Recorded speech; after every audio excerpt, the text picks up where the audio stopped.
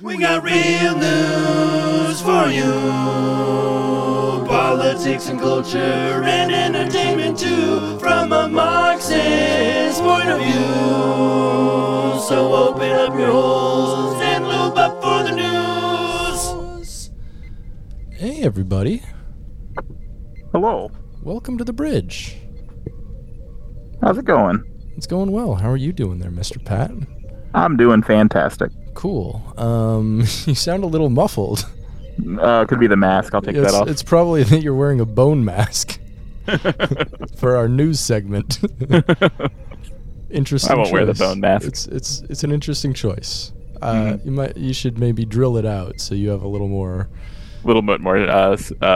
They can hear my voice better. Yeah. You sound a little muffly. Is all. I typically don't do a lot of talking when I wear the bone mask. That's fair. The bone mask only comes out. Yeah.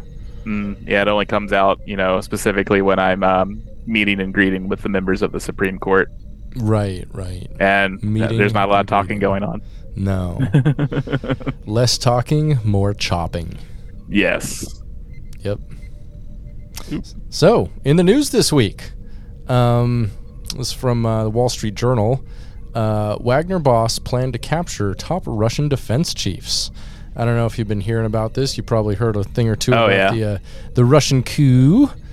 A little bit. Yeah, a thing or two. Let's dive in here. This one is by Rob Pachetta. So Wagner leader Yevgeny Puroshkin planned to seize two top Russian military officials when he launched a short-lived mutiny on Saturday, the Wall Street Journal reported on Wednesday, citing Western officials. Which, first off, I don't know if we should really trust Western officials. That usually means CIA agents. And this whole thing felt like another Bay of Pigs type situation. yeah. I wouldn't be that surprised. And And if it wasn't, why don't we make it one? This guy is obviously dissatisfied with his job.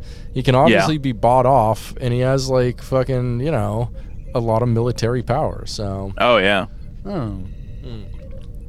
So it says Puroshkin's plot involved the capture of Defense Minister Sergei Shoigu and top Army General Valery Gerasimov when the pair visited a region along the border of Ukraine, the Wall Street Journal wrote. Russian Federal Security Services, FSB, learned of the plot 2 days before it was due to take place, forcing Puroshkin to change his plans at the last minute and launch a march towards Moscow instead, according to the report. Wagner mercenaries took control of a key military base in the Russian city of Rostov-on-Don, and his troops were approaching the Russian capital when Puroshkin called off his mutiny. When asked about the Wall Street Journal reports, two European security sources, so NATO, CIA, told, probably just CIA, let's be honest. Yeah, or M6 or whatever the British equivalent is. They told CNN that while it was likely Puroshkin would have expressed a desire to capture Russian military leaders, there was no assessment as whether he had a credible plan to do so. There's also been speculation about the role of senior Russian commanders as the mutiny got underway on Friday night. The New York Times, citing U.S. officials who said they were briefed on American intelligence, so U.S. officials who had said were briefed on American intelligence, so third-hand information, probably from a dumbass senator who was told by the CIA. Yeah. Real great information. But anyway, they reported that the commander of the Russian Air Force, General Sergei Surovikin, had advanced knowledge of Puroshkin's plans to rebel against Russia's military leadership.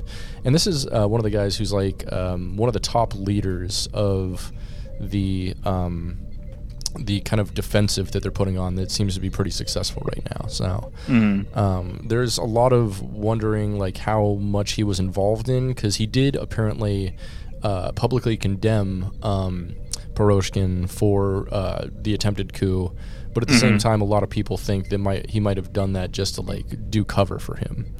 So I don't know. Surovikin appealed to Puroshkin to halt the mutiny soon after it began in a video message that made it clear he was siding with Putin.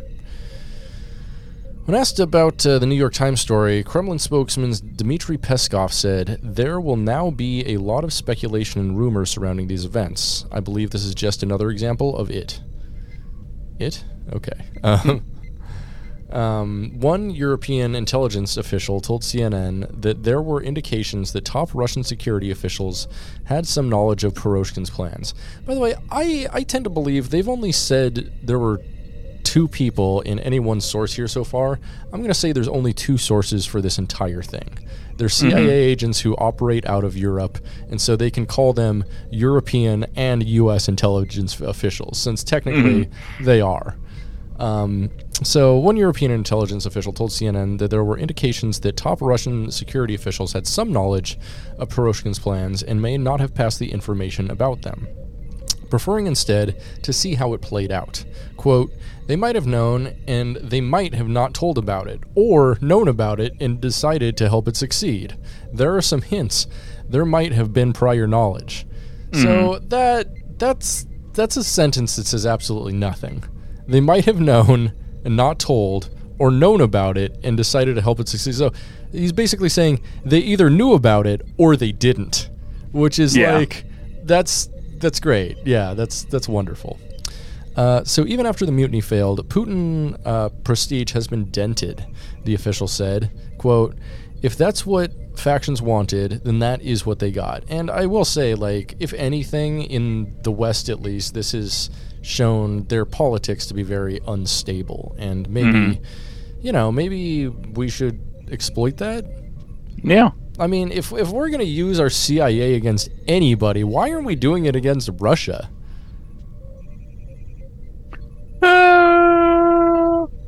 Use it again. I mean, I don't think like necessarily. I don't think we should have a CIA at all. No. But I'm saying if we have a CIA, instead of directing all those resources to taking down people like socialists in the global South, why not instead lead a coup against Russia, a much more realistic existential threat? I mean, I think that's the point. Like, they want to do brinksmanship with Russia and eventually, like, bring about another war. It's the saber rattling at each other. Yeah, that's what keeps the military-industrial complexes for both countries going. And now we have a nice little proxy war for the both of us. Yay! So, Viktor Volotov, the director of Russia's National Guard, claimed Monday that senior Russian officials knew of Piroshkin's plans for a rebellion because people close to the Wagner boss had leaked them, Russian state media agency TAS reported. Then why didn't... It's so weird that they didn't do anything about it, and instead hoping to see how it played out. Like, yeah, because like it's a PR nightmare for one. Like, this makes Russia look weak. This makes Putin look incredibly weak. Like, the fucking a peace had to be negotiated between them by, I think, like the president of Belarus, Lukashenko, which is like, what? That guy's like no material power. What's he doing? Fucking, yeah, being the peacekeeper between these two. So, earlier this week, CNN reported that USS intelligence officials gathered a detailed and accurate picture of Piroshkin's plans leading up to his short-lived rebellion, including where and how Wagner was planning to advance. So they just knew about it and didn't do anything about it? Like, come on. Like, what good are our intelligence services for? They're just collecting information that journalists figure out anyway. Yeah. Like, I want some real statecraft here. Like, if you're gonna do any, like, come on. Like, either, like, have a fucking position, U.S. We're also, like, sitting on the sidelines watching it play out. I want something cool. I want, I want us to, like, either fully condemn them and help bomb them, or help bomb Russia. It's to that point now. I'm tired of this news cycle. We need to take a side besides on Ukraine. Yeah, I am just like, it does feel like something that they're forcing us to care about, and really has nothing to do with us. And I would and tried to make us like have like some emotional connection to this war, like they were doing with Afghanistan for so long. No, it should be a series of blockades and economic sanctions, and other than that, we should keep the fuck out of it. Yeah. Like, obviously, what Russia's doing is some bullshit, but at the same time, if you're just gonna say that like NATO expansion and aggression has no part whatsoever to play in it, you're really missing the forest for a very, very specific tree. Because I mean, this is something that anyone could have seen coming since basically 2014. Yeah. And you know, people have been talking about it for quite a while. Like, why is NATO trying to expand when basically that's the one thing Putin said that could like lead to the brink of war is NATO expansion up to Russia's border. Which is exactly what we're talking about doing now. So it's like, I don't know. You know, it's just going to be we have to have something that we launder money through, and this is the thing. Well, that's the thing. That's why, and people don't realize like that's the best way to do business if it's illegal is through weapons, because how are you going to account for weapons that get destroyed? You know, they could get lost, they could get destroyed, they could have just never been made in the first place, which is, you know, probably a lot of what it is. I do not really believe there are as many weapons in the world as they say are produced. Yeah. And what better way to use American tax dollars to go towards shady statecraft than the next thing, the next war, the next like, you know, like we have to funnel all the you know, all of our American dollars over there for who knows what, you know. National defense and intelligence is what they say. Yep. Pretty cool. Used for literally anything. Anything. Yeah. I mean, you know, fucking last time they did an audit on the fucking Pentagon, they were missing a couple $1 trillion.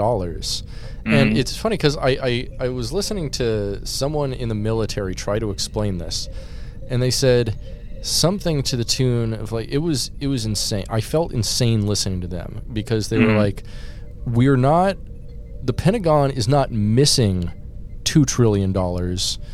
There are just things that the Pentagon has bought, like material assets that to the tune of $2 trillion that we can't account for or place. And I'm like, what's the difference then? Like, you're just saying you have $2 trillion worth of things and you don't know where the fuck they are? So, yeah, failing an audit is saying that, we don't know what the fuck. We did waste that money. Because, like, how are you going to use something if it's not accounted for anywhere? Yeah. You probably don't have it anymore, and if you do, it's unusable because it's not accounted for. They don't even have to make 9/11 happen anymore to make trillions of dollars disappear. No, definitely not. No, they don't have to even destroy the SEC building in Tower 7. Yep. No, they can just. I mean, the SEC is like the SEC does fucking anything these days anyway. Like Elon Musk is still out there like tweeting with impunity about his fucking stock numbers and like artificially inflating and deflating the price. Disgusting. Disgusting. Anyway, let's finish this bad boy out here. Puroshkin's spectacular falling out with Moscow's high command appears to have stemmed from a declaration by the Russian Ministry of Defense that it would employ Wagner's contractors directly, which isn't good for Wagner because he makes money off the top there, you know? So the move would essentially have dissolved Puroshkin's lucrative operations in Russia. Puroshkin arrived in Belarus Tuesday. The country's president, Alexander Lukashenko, said. He's the guy who negotiated this peace between him and Putin. So Russia says... no, we already said that. Cool. Yeah, so that's where we're at with that right now. It's a big shit show, but I don't know. I feel like that was a missed opportunity for the U.S., like, if we're actually going to do anything interesting. Maybe we should actually do something instead of, I don't know, continuing a forever war with no real decisive action other than send them more weapons. Like it's so disingenuous to be like proxy wars are incredibly disingenuous in my opinion. Like like we're sending a ton of weapons overseas in order to kill and be killed. Like we're extending a war. We're not trying to help them sue for peace in any way. You know, we're not doing anything in any international criminal court or anything. Like the only thing we're actually trying to like, you know, sanction them are like the things that they're like directly against, like NATO and to some degree the UN. It's a waste of our money, I think, sending all those weapons over there. And like the thing too is like what's Russia's end game? Like I think Russia's end game is basically take back over the material resources of Ukraine and make all of their people Russian, which, you know, okay, like they don't have like a political autonomy and freedom anymore, but at the same time they are historically Russian, and there's historically many parts of there that are Russian. Like the Crimea is like historically heavily like Russian, and a lot of people there speak Russian in lieu of Ukrainian. So I don't know. It's a lot more complicated than anything we think, and like being that the US is so fucking colonialist, we really have no right to judge anybody here. Like I mean, I don't think we actually even care. It's just another opportunity for forever. Yeah. Military for making money to make money. Raytheon, baby. Yeah, you gotta get Raytheon their money somehow. I don't know what they fucking have on, like, they probably just have like a file on every single president. They probably make every president suck a dude's dick and on video right before he gets sworn in. Like, yeah, because there's no other way that I don't understand why every single politician prioritizes Lockheed Martin, Boeing, Raytheon, like these weapons contractors, as though they're like, I don't know, American institutions. And I mean, I guess they are very deeply American institutions, but in the worst way possible. Like, they're everything that is wrong with America and kind of the world. Oh, absolutely. Like, I think, was it like Bill Hicks has a bit where he talks about, like, whenever there's a new president, they sit him in a room and then show him a video of the JFK assassination from an angle they've never seen before. and that, you know, and then they close it and they stop it and they like, okay, any questions? And then you know, it's just like, I wouldn't be entirely surprised. Like, there was a certain turning point after JFK in which I feel like intelligence services really took over who runs America.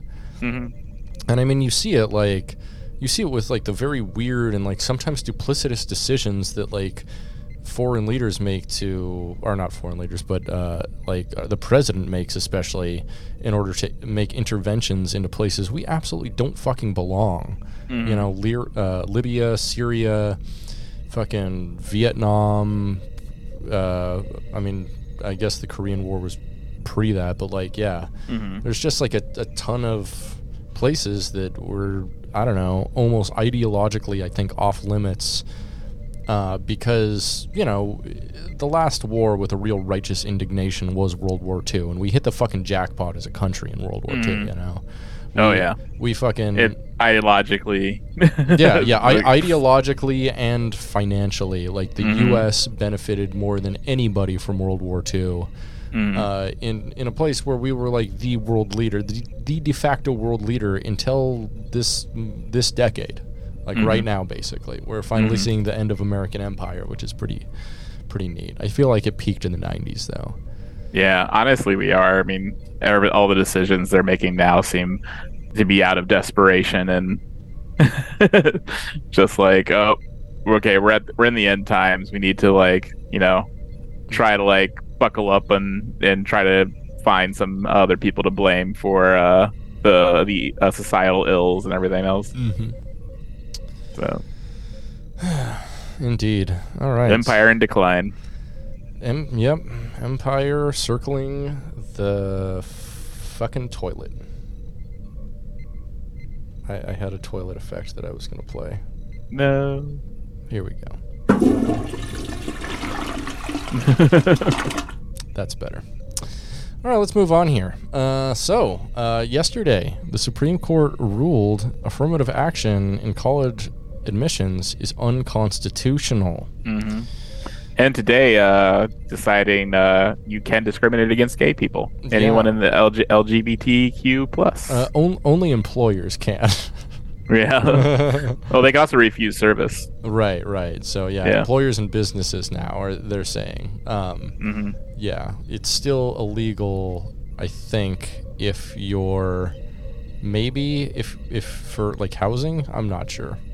Anyway, so let's get into this. The Supreme Court has rejected race-conscious admissions in higher education, overturning more than 40 years of legal precedent. The ruling in two cases, one involving Harvard University and the other University of North Carolina at Chapel Hill, hands opponents of affirmative action a major victory. The decision reversed decades of precedent upheld over the years by narrow court majorities that included Republican-appointed justices. It could end the ability of colleges and universities, public and private, to do what most say they still need to do. Consider race as one of the many factors in deciding which of the qualified applicants is to be admitted. In the Harvard case, the court considered whether the schools discriminated against Asian American students in the admissions process.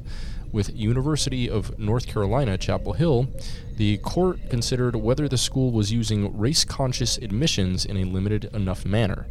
The conservative activist group Students for Fair Admissions was behind both the Harvard and UNC cases. This comes less than a decade since the last time the court ruled on affirmative action. In 2016, it ruled that colleges could consider race in admissions. So, that's that. I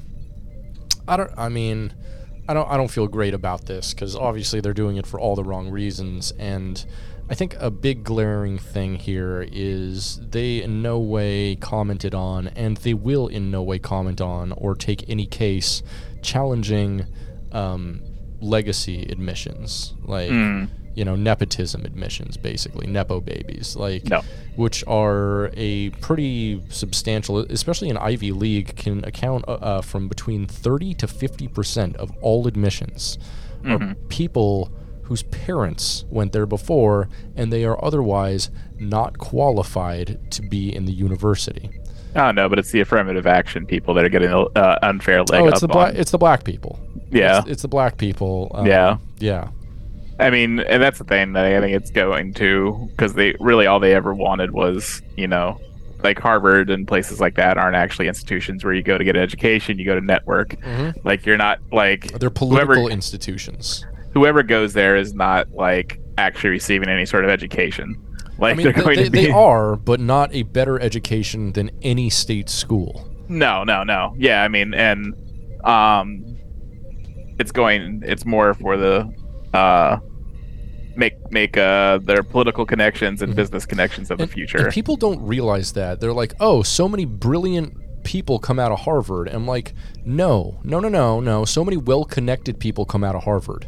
There are brilliant people everywhere, but if you go to a state college and you have a brilliant invention, but you do not have startup capital or the connections to make that startup capital, you're going to have to sell that invention and license it to someone. Whereas if you're well connected, you own that product outright. So no matter what, people don't realize the insane amounts of privilege people actually have and how they're actually utilized and used and even weaponized against other people. But this is not a good thing at all. One thing they definitely need to do more than anything, they needed more affirmative action. They needed further laws on affirmative action to where a certain amount of people under certain economic thresholds should be admitted. Like, I think that's more important than race, but race is still important. You want a diversity of folks, and like especially underrepresented classes. You need underrepresented classes in any institution of learning, because otherwise you're just going to go there to do what you can do online, which is rote memory. If you want people to actually learn about other cultures and shit like that, you send them to a diverse university. So that's all fucked up. It's all fucked up. Yeah, I think it should be more. I mean, we should have more actual just colleges that, just to kind of abolish this places like Ivy League institutions like Harvard and yeah, we need historically poor colleges. Yeah, I mean education. Education should just be free across the board, and because that's the first way of like actually getting any sort of like equality of any kind, and also improve society. It's proven to improve society as a whole anyway. Like you have educated people who are highly skilled, who can enter the workforce. Like you just improve, and instead we have we just have a system specifically built for rich douchebags who just go into their parents' companies, who have very insane beliefs about how society works, and just enforce that through hegemony, and just like the cultural hegemony, and just like, oh, now we're going. If I'm successful, the reason people are unsuccessful because they didn't do the things I did. That's why people are fucking up, and that's why they're poor and stuff like that. Word. And we just keep enforcing that, and we drive ourselves insane trying to achieve something that's completely impossible. And we force people out of schools. Where less educated people are more likely to be taken advantage of, to be in low-paying positions, and basically work as slaves. It's insane because education is not expensive. Education has never been expensive. We have commodified it and made it expensive. Yeah. You know how I know education isn't as expensive as we think it is? Cuba has per capita over 5 times as many doctors as the U.S. Greater literacy rate too. Kazakhstan has twice as many doctors per capita as the U.S. What? Oh yeah. What the fuck? What is that about? And it's I mean that a lot of that because there's a financial barrier to becoming a doctor. It is, yeah, there is, and the American in this country at least, the American Medical Association makes sure of that to overinflate the value of doctors and make it a private little club for people. Which is real fucked up. The whole doctor culture is completely fucked. And like, I know several doctors. Like my brother's fiance is a doctor, and she is like so aware that it's fucked. But everyone who wants to be a doctor is so into chasing the money and the clout of being a doctor that they refuse to change it at all. Yeah. Like they're fine with torturing themselves for 5-10 years of their life in order to be able to tell themselves that no one else can do it and no one else could be a doctor. Where in other countries, they don't have things like 24-hour rotations, where sometimes as a doctor, you have to be up and on call for 24, 30, 48 hours, which will kill you as a person, slowly, but it'll kill you. But we're fine with that because it's a good way to gatekeep fucking stratification, Keep our stratification. Doctors gotta be rich. We can't go fucking giving free education and making doctors just upper middle class people. We can't do that. Doctors gotta make $300,000 a year because it costs $150,000 to become a doctor. Yeah. Gotta keep maintain that system, because you're like, oh, I can't make the things for the person below me easier, like the next person. And another thing that is infuriating about it too is that like half of a doctor's education is like actually being in residency, right? Mm-hmm. And so they're getting paid and doing a service while they're doing that. And also their instructor is getting paid for doing a service while doing that. So it's not like a regular classroom where, like, you know, you're just spending money to learn. You're, you know, getting paid to learn. Other people are paying for all of this, and still they charge like insane amounts of money. It's our whole medical system is so broken from the inside out. It's like a prolapsed anus that's never going back in. It's like a Nope. This pink sock is turning gray. It's been out for so long. Speaking of pink to gray, New York's ex-school food chief convicted in bribery case tied to disgusting chicken tenders. Here's a good. Here's a fun story. It's fun for you as a vegan because you're not gonna have to deal with this because all your food tastes like this. No, I mean, I think when I was younger, I heard a story about how someone got like a cancerous tumor or something in their chicken patty and bit into it, and I was just like, "Yep, I'm done." Yeah. I don't know. Sounds pretty hot to me. I've masturbated to weirder things. Yeah. So, this happened in New York. A man who oversaw food service for New York City schools was convicted Wednesday in a bribery case that picked apart how chicken tenders riddled with bone and bits of metal were served for months in the nation's largest public school system.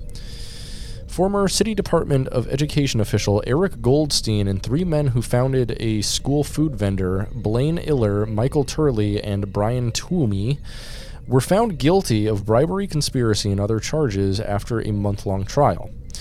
It delved into school menus from yogurt parfait to ravioli, and the trial gave jurors a stomach-churning look at what some of the students and school staffers encountered when a brand called Chickentopia turned up on their plates in 2016 and 2017. Chickentopia.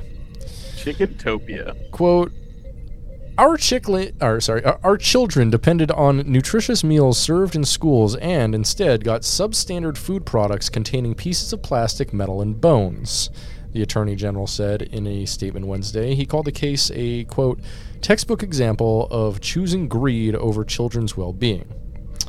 Oh, that United States would never do that. No. How? In fact, in our system, I'd say it's near impossible to do something like that.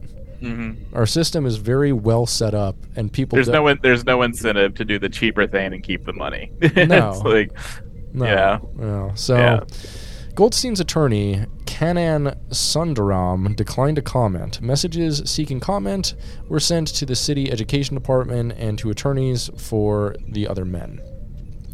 The charges carry the potential of 20 years in prison.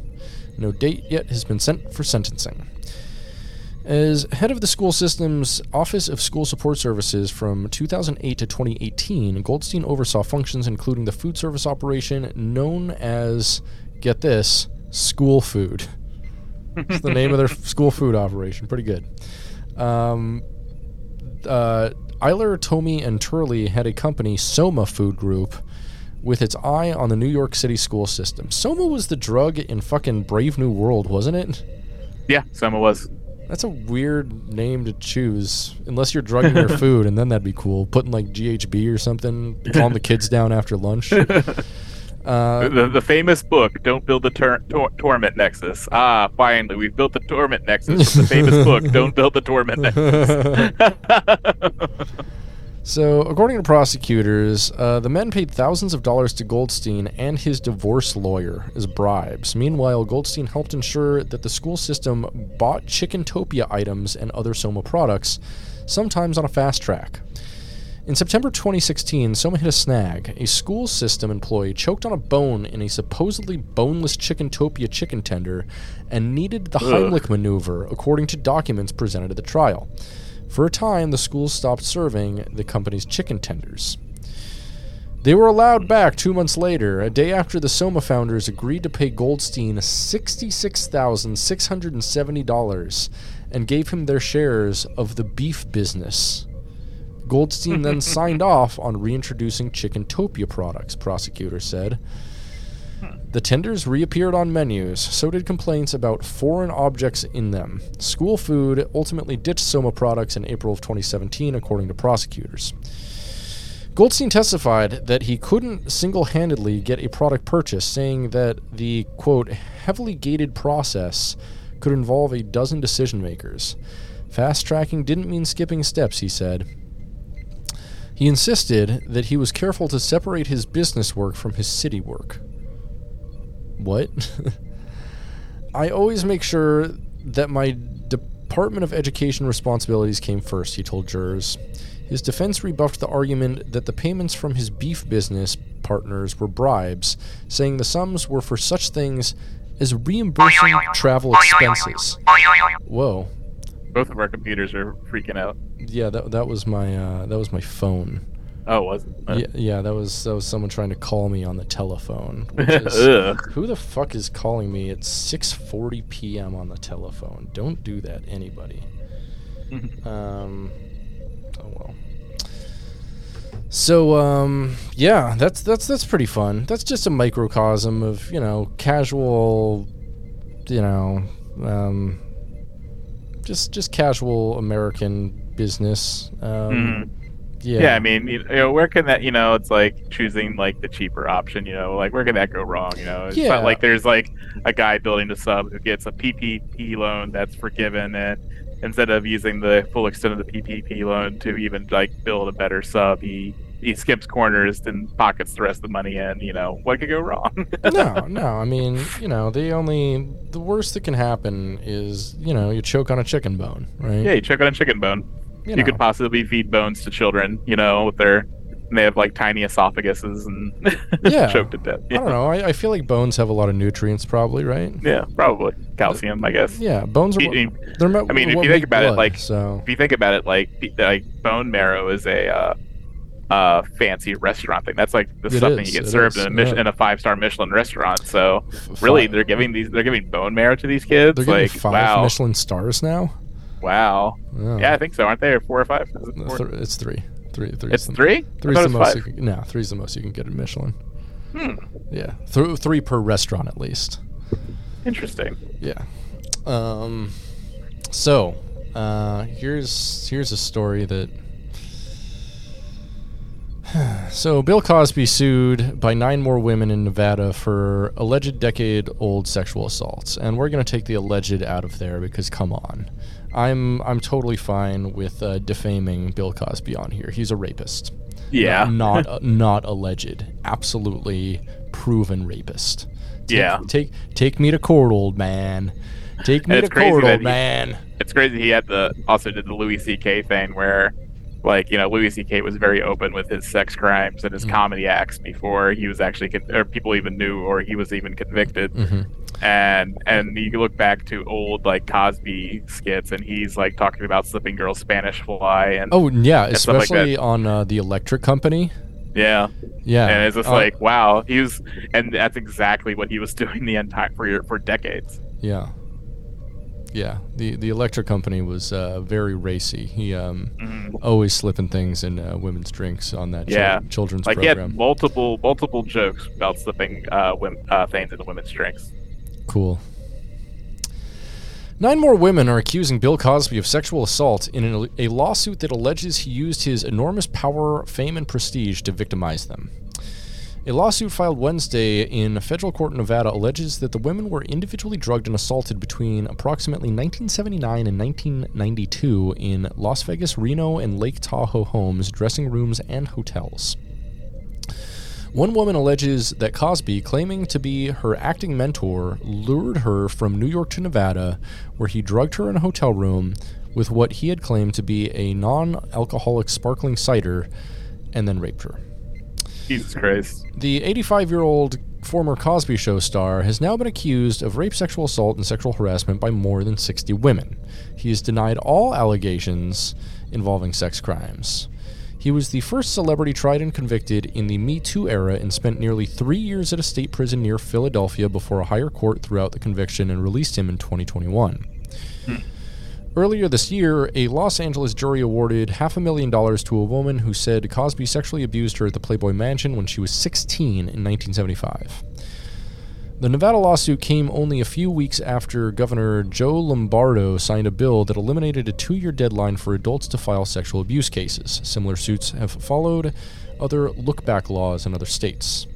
And also, like, whoever puts in a 2-year deadline for sexual abuse cases is a fucking monster. Like, oh, absolutely. Like, you're basically ensuring that, like, children will never get to bring their, like, abusers to justice that way. Like, how many fucking, you know, like 5-year-old, 10-year-old kids are going to the police with a packet full of evidence and shit? Come on. Yeah, really. It's like they have any hope of ever. Like, I mean, I feel that's kind of like baked in. It's like, oh, that's by design for sure. Yeah, by design. Yeah. So, one of the plaintiffs, Luis Lubin, a Nevada native, that's a lot of alliterations, had advocated for the change. She had previously alleged that Cosby gave her spiked drinks and raped her at a Las Vegas hotel in 1989. The Associated Press does not identify people who say they have been sexually assaulted unless they come forward publicly. Cool. For years now, I have fought for survivors of sexual assault, and today is the first time I will be able to fight for myself, said Lottie Lubin in a statement cited by the Las Vegas Review-Journal. Quote, with the new law change, I will have the ability to take my assailant Bill Cosby to court. My journey has just begun, and I am grateful for this opportunity to find justice. In California, a former Playboy model who alleges Cosby drugged and sexually assaulted her and another woman at his home in 1969 sued him on June 1st under a new California law that suspends the statute of limitations on sex abuse claims. Jesus Christ, how... Cosby is a fucking monster. Just kill this. Yeah. Someone needs to just kill this guy. It's crazy that he's even still... Yeah, he is, I mean, how old is he? He's still alive. 85. Wow. Yeah. Way too old to be alive still. So... Cosby publicist Andrew Wyatt blasted such laws in a statement Wednesday. All right, Andrew Wyatt, you need to quit your job or eat a gun. Like, that... What you're doing is without honor entirely. Like, you're a publicist. You're a publicist for a rapist, Andrew Wyatt. Yeah. I don't care what fucking capitalism has forced you into. There's other ways. Yeah. Go work at a restaurant because what you're doing is wrong. You're defending a rapist for a living. You can literally choose to do anything else. Yeah. So he said, Andrew Wyatt said, quote, Mr. Cosby is a citizen of these United States, but these judges and their lawmakers are consistently allowing these civil suits to flood their dockets, knowing that these women are not fighting for victims, but for their addiction to massive amounts of media attention and greed. Okay. He continues, from this day forward, we will not continue to allow these women to parade various accounts of an alleged allegation against Mr. Cosby anymore without vetting them in the court of public opinion and inside of the courtroom. Guy, you lost the court of public opinion long ago. Yeah. Oh, my God. Like, honestly, go to hell. Yeah. Everything is fucked up about that. Bill Cosby, I don't believe in the death penalty, but I do believe in people killing people. Vigilante justice sometimes. And yeah. Bill Cosby, he's one of those people who needs to be killed. Oh, absolutely. I'm just gonna, needs to go. He's a bad one. He's one of the worst. Yeah, and you gotta wait for it for so long. Yep. Wild. All right, here's more fun news. Everyone loves this. The Department of Justice has said it has charged 78 people with $2.5 billion in healthcare fraud as part of a coordinated crackdown. The DOJ said the defendants allegedly defrauded programs used to take care of elderly and disabled people, and in some cases used the ill-gotten money to buy exotic cars, jewelry, and yachts. Among those charged are 11 defendants accused of submitting $2 billion in fraudulent claims an average of 180 million apiece through telemedicine, as well as 10 defendants charged in connection with fraudulent prescription drug claims, totaling about $500,000. Sorry, $500 million. This is insane to me. Just how 78 people, 2.5 billion. That's like how did that many people get away with this for so long and that amount of money? So among those charged are 11 defendants accused. We already got that. Now that's actually pretty much the entire story. Yeah, that's executives of supposed software and services companies submitted 1.9 billion in fraudulent claims to Medicare for items that were not eligible for reimbursement, according to the DOJ. That's pretty much all the information there is on this. It's interesting that there is very little information on it. It is, especially since, this is, I guess they were just recently charged, so like all the facts of the case aren't known quite yet, I'm sure. But that's a whole lot of fucking money to defraud the government. Yeah. Like, yeah. And we wonder why our healthcare fucking sucks.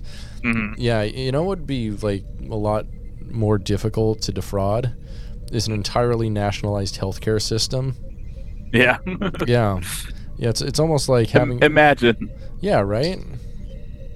Taking away the profit motive from medicine will stop corruption because corruption is profiting. Weird. Maybe someday.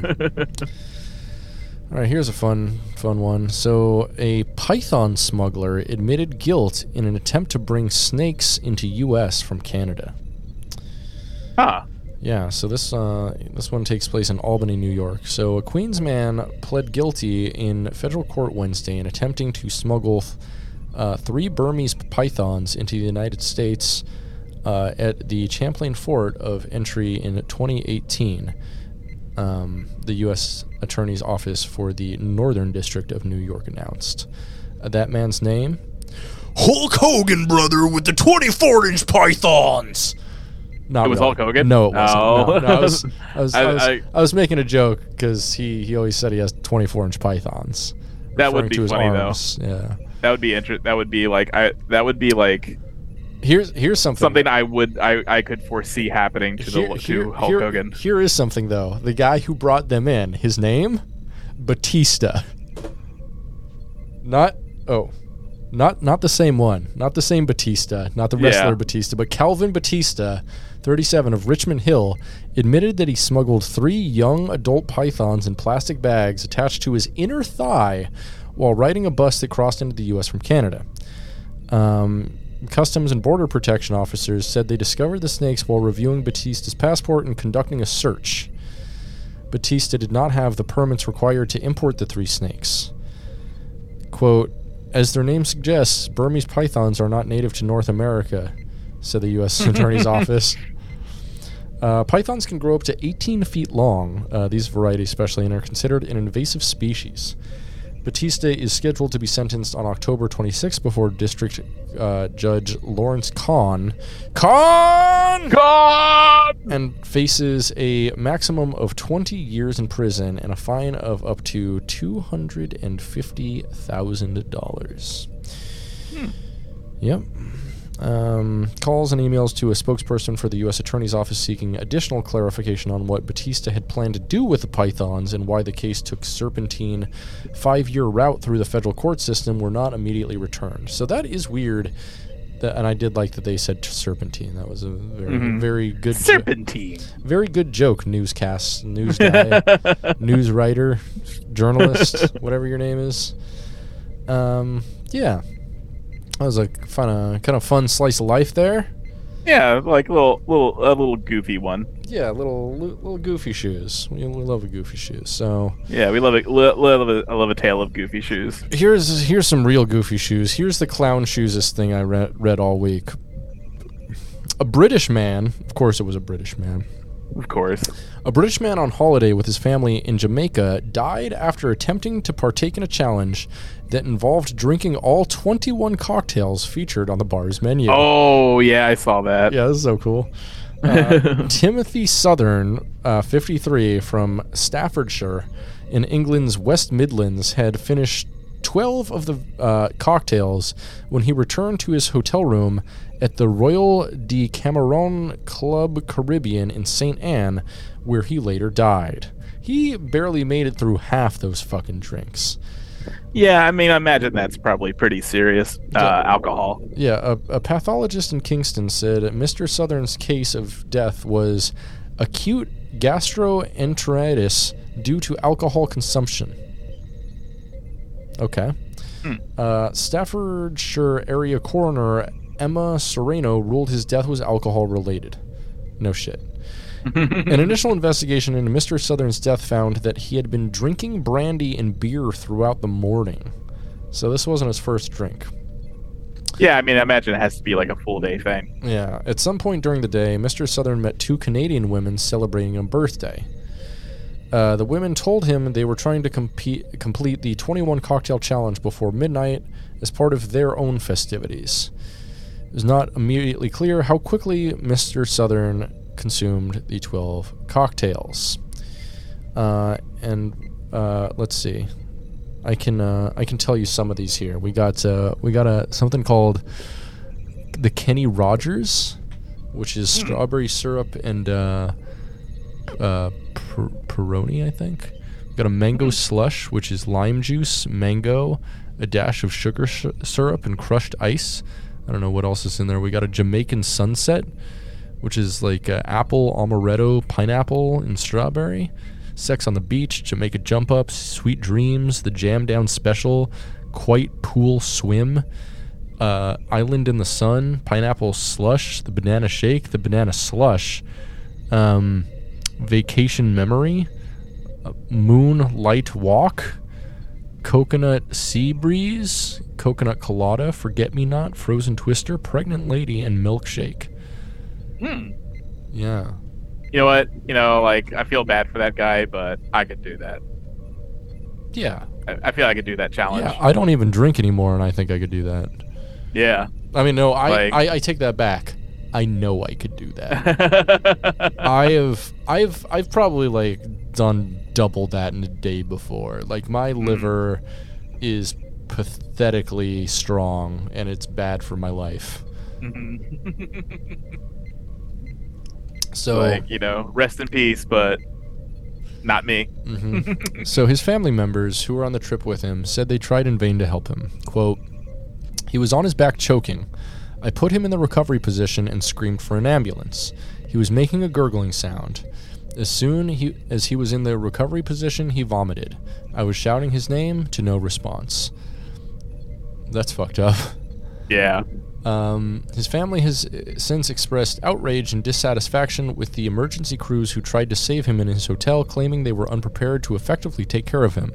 Saying, quote, "When the nurse arrived, I said, had an ambulance been called, and she said no.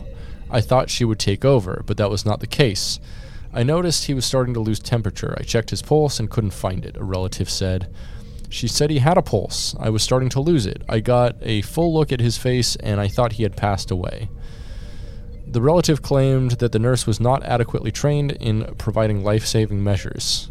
Quote, "I said, don't just sit there looking at him, start CPR. She only just don't sit there, eat it." Yeah.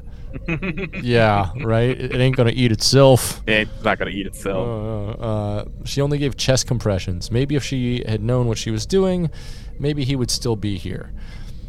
Yeah, let's go ahead and blame it on the nurse. Yeah, that's a good choice. Yeah, not your shitty British dad. Come on. Like, let's be honest. It was probably a good thing. Probably the booze. No, it was probably a good thing. Like, it was probably like, a good thing. A drunk British tourist who like takes like fucking like drinking as a challenge. kind of the type of guy I'd like to see not exist in this world. Yeah. I don't know about you. I don't know if we need those. Yeah, one less British person in Jamaica of all places.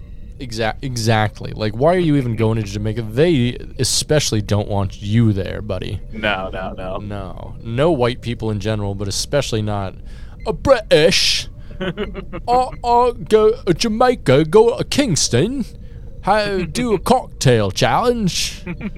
Shut up and die. I mean, they probably poisoned his drinks. One would hope. I I mean, alcohol is poison, so his drinks were poisoned. Oh, yeah. Yeah. Not in a Bill Cosby way, though. That'd be interesting if Bill Cosby was there and hitting on the two Canadian women. That'd be a good buddy comedy, right? Oh, yeah. Yeah, British man and Bill Cosby. Drinking themselves to death. One would hope. Someone drugs Bill Cosby's drink. Yeah, they just switch each other's drinks and they both die still. I'd like that. So, let's close out the news today with something that might not be really considered news, but an official report just came down the pipeline 3 days ago. So, this article is from the AP, titled "Misconduct by Federal Jail Guards Led to Jeffrey Epstein's Suicide," Justice Department watchdog says. This article is written by Michael R. Sisak and Lindsay Whitehurst. So, Jeffrey Epstein was left alone in his jail cell with a surplus of bed linens the night he killed himself. Nearly all the surveillance cameras on his unit didn't record. One worker was on duty for 24 hours straight, and despite his high profile and a suicide attempt 2 weeks earlier, he wasn't checked on regularly as required.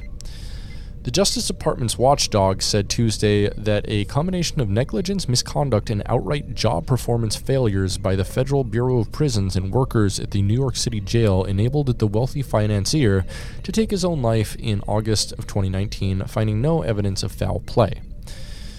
Inspector General Michael Horowitz blamed numerous factors for Epstein's death, including the jail's failure to assign him a cellmate and overworked guards who lied on logs after failing to make regular checks. Had the guards done so, Horowitz said, they would have found Epstein had excess linens, which he used in his suicide. Yeah. If he had a less bedsheet, he couldn't have killed himself. Clearly. It was their fault for giving him one more bedsheet. Okay, so the failures are deeply... Sounds suspect. Yes. The failures are deeply troubling, not only because they allowed Epstein's suicide, but they also because they, quote, led to questions about the circumstances surrounding Epstein's death and effectively deprived Epstein's numerous victims of the opportunity to seek justice. That's almost that's what the outcome was supposed to be. Yeah. Exactly. Oh no, we're never going to get any answers about what Jeffrey Epstein was doing. Oh, we can't Shucks. We can't sue the people that actually did the abuse. Oh, shucks. Can't hold them accountable. Wow, that's sad. Oh man, Bill Gates must be so unhappy today. Yeah, I know. Oh no, they'll never be brought to justice. Aww, whatever will I do? Oh no. They'll never find out. Yes. So, Horowitz's investigation, the last of several official inquiries in Epstein's death, echoed previous findings that some members of the jail staff involved in guarding Epstein were overworked. He identified 13 employees with performance failures and recommended possible criminal charges against 4 workers. Only the 2 workers assigned to guard Epstein the night he died were charged, avoiding jail time in a plea deal after admitting to falsifying logs. Horowitz's report also revealed new details about Epstein's behavior in the days before his death, including that he signed a new last will and testament while meeting with his lawyers 2 days before he was found unresponsive in his cell the morning of August 10th, 2019. Oh, it's almost the anniversary, almost 4 years. It's getting there. Aw, how time flies. Yeah, right? Jail officials did not know about the new will until after Epstein's death. Few of the cameras in the area where Epstein were housed were making recordings of the images they captured due to a mechanical failure July 29th. So they were out for 11 days at this point. The prison had contracted for a camera system upgrade 3 years before his death, but it had not been completed in part due to serious staffing shortages. What do you mean serious staffing short? Who's installing your new camera system? Your jail guards? Yeah. People on the corrections payroll? Why? Why don't you get a company to do that? What is this? Who's running this fly-by-night operation? This is a real jail. Yeah. Anyway, meanwhile, Epstein was alone at the night of his death. Even though the prison's psychology department had informed 70 employees that he needed to be with a cellmate after his previous suicide attempt in July. His cellmate was nevertheless transferred a day prior with no action taken to replace him. Weird. Interesting. Very strange. He was also allowed an unmonitored personal phone call that night. They just were just like, I gotta take the L on this. Yeah, and then the next day he was found dead, a violation of BOP policy. Horowitz's report highlighted some of the many problems plaguing the Bureau of Prisons, many of which have been exposed by the AP. The agency, the Justice Department's largest, with more than 30,000 employees, 158,000 inmates, and an annual budget of $8 billion, is plagued by severe staffing shortages, staff sexual abuse, and criminal conduct, among other issues. The agency said it will review video to ensure correctional officers are making the proper rounds in restrictive housing and will require more paperwork when prisoners are kept alone in cells. A warden must now be notified when someone is placed on suicide watch, the agency said. It is also requiring specialized training on suicide prevention. More training. This is all bullshit. It is. It's complete bullshit because it attacks none of the problems. Like, fucking specialized training on suicide prevention? These guys were asleep and they faked logs. Yeah, also, like, none of these guys, like, none of that stuff was things that led to his suicide. It wasn't like there was, like, all these failures and their jobs. This was an intentional thing that he was murdered in his cell. Like, it's not like this is the outcome they wanted. There's no one, like, it's not because, like, there was like a failure in their systems at all. Right. It's all fucked up. Yeah. Anyway, the Bureau of Prisons said it accepted all 8 of Horowitz's recommendations, has updated its suicide watch process, and will apply other lessons learned to the broader BOP correctional landscape. Horowitz, no. The AT obtained more than 4,000 pages of documents related to Epstein's death from the Federal Bureau of Prisons under the Freedom of Information Act. The documents, including a reconstruction of events leading to Epstein's suicide, internal reports, emails, memos, and other records, underscored how short staffing and corner cutting contributed to Epstein's death. Boom. Epstein spent 36 days at the now-shuttered Metropolitan Correctional Center. 2 weeks before his death, he was placed on suicide watch for 31 hours after what jail officials said was a suicide attempt that left his neck bruised and scraped. 31 hours? Less than 2 days is all you give him for suicide watch after that? All right. The workers tasked with guarding Epstein the night he died were working overtime. One of them, not normally assigned to guard prisoners, was working a 5th straight day of overtime. The other was working mandatory overtime, which meant a second 8-hour shift in one day. Yep. It's all fucked up. Yeah. Everything's fucked up. But again, like, none of that is what led to his suicide. No, that was him killing himself. It was the intention of the people in charge who wanted him to not rat on him. Yeah, I think they were more than okay with this outcome. Oh yeah. Yeah. Pretty cool. Yeah. Well, I think that's a good place to leave it. Yeah.